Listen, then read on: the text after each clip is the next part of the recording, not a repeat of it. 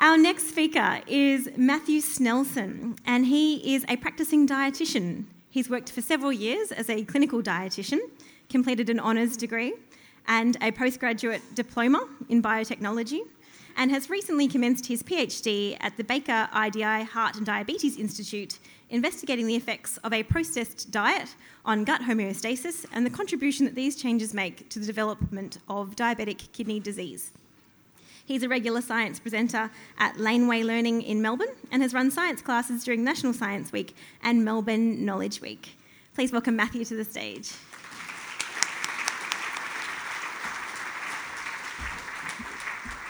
Oh, thank you. Before I get into talking a bit about my science hero, I have a very important question to ask. What did you have for breakfast? I heard eggs there. Heard a bit of something else. What else did I hear over here? Banana, and I heard Wheat Bix as well. I had Wheat Bix as well. Who else here had Wheat Bix? Give us a cheer. Yes. That's what I like to hear. It's a great way to start the day because we're all good little Aussies, aren't we? As we sit there, we're eating our Wheat Bix in the morning. Maybe you've had a look at the packet there. See what it says on the front of it. Packed full of iron and B vitamins. How awesome is that? Bam! Without even knowing it, we've prevented ourselves from getting pellagra. It's just really good. I had a pretty varied, nutritious diet as well. So not only am I preventing myself getting pellagra, I've stopped myself getting scurvy. That's pretty good. I'm pretty happy with that.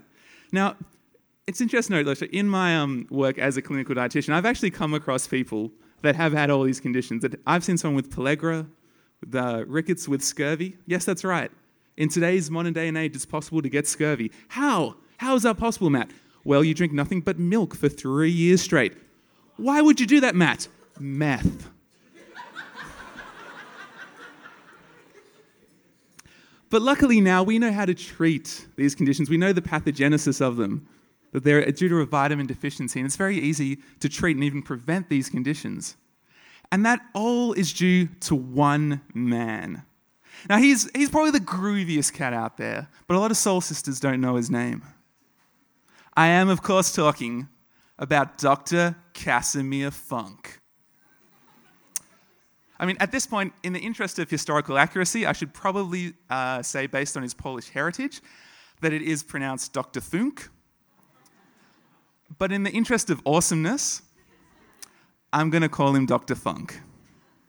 So let's take he holds a special place in my heart, by the way, because he is the father of the vitamin. So I want to take us back now. Take us back to the early sort of 1900s. So we've just come out of the miasma idea of disease. This is where diseases are caused by, bad gases or bad smells or bad juju or just general badness. And we're finally starting to accept the germ theory of disease. Diseases are caused because there's a bad bacterium there producing a toxin or the like. And now there's this disease. It's called beriberi. And it's not a sauce at Nando's. It is It is a pretty bad disease. It causes pain, paralysis, even death. And it's really prevalent in Asian countries where there's quite a high rice consumption. And people have been trying to figure out this. Why is this? What's causing this disease? So particularly in Asian countries where they're having a high rice consumption, they're eating a lot of polished rice. Now, the reason you'd polish rice is you get rid of the outer coating. It doesn't go off as quickly, so you can stockpile it, leave it there without it going off. So around this time, 1897, we've got this Dutch physician, Christian Eichmann.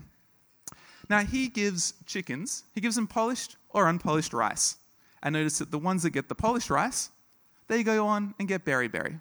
Yeah, that's interesting. So he came to the conclusion that a food that's rich in starch, such as rice, that'll go down to the intestine and cause a toxin to be released. And that an antidote to this toxin exists in the hull of the rice. And that's why those getting unpolished rice don't get the disease. Bam, we have a theory. Theories are awesome. We love theories in science. Another researcher goes along, feeds rice polishing, sort of the outer husk of the rice, to humans, cures beriberi. We got it. Now along comes our man, Dr. Funk. He's just picked up a position at the Lister Institute in London, and his boss tells him, check this out, figure out what's going on. Now, he's a chemist, and he wasn't really quite satisfied with the explanation that had been given. Oh, there's something good in here, there's something bad in here. He wanted to know what it was. So he got rice polishings, and he started to make some reactions with them to fraction, to separate them out, because he wanted to figure out what was going on in there. So he gets his rice polishings, does some fancy chemistry, ends up with fraction A and fraction B. Then he gets his pigeons, he feeds them polished rice with either fraction A or fraction B. Those getting fraction B, they're surviving. The others, not so much. So now we're onto something. So he decides he's going to fraction down this B section a bit more. So he gets a couple of them, finds that the animals getting fraction B1, they're the ones surviving, not getting this disease. Finally works out the chemical inside it. It's an amine. And he says, well, this is an amine, and it's vital for life, essentially, in these animals. And it's in section B1. So I'm going to call this compound vitamin B1. And that is where we get vitamins from that contraction of that word. Now, he was pretty excited about this, so he went out to publish. This is in 1912. He goes out and says, okay, I want to publish my research, share it with the world. They wouldn't let him use the word vitamin. So instead, he had to use the title, on the chemical nature of the substance that cures polyneuritis in birds subject to a diet of polished rice, which is very catchy, very catchy. Next year, however, he's allowed to use the term vitamin. He goes on, he publishes a book, The Vitamins. Be a great movie as well. He proposed there are at least 4 vitamins, and each of them prevented a specific disease: pellagra, beriberi, scurvy, and rickets. We now know that this is completely true. It's one of these things, it sounds like a simple concept to us today. But at the time, the thing is, this is a very breathtaking concept. At that time, disease is caused by bad things. It's not caused by a lack of a good thing. And this is why he's a science hero of mine, because he really had an integral role in laying down a founding idea in nutrition science today. Within the field, he is, remembered. But on the whole, it feels like he doesn't receive enough credit for his work. In the subsequent 35 years after Casimir, the wonderful Dr. Funk, did isolate vitamin B1, a further 13 vitamins were discovered. After the outbreak of World War I, he actually emigrated to the US, where he worked and made the first vitamin mixture that was approved by the American Medical Association, and sort of started the trend that we see then to basically lots of vitamins being available everywhere, very, very cheap.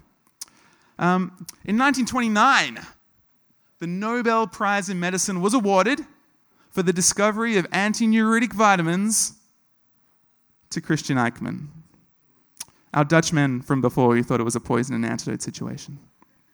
Casimir himself, he had been nominated in 1926.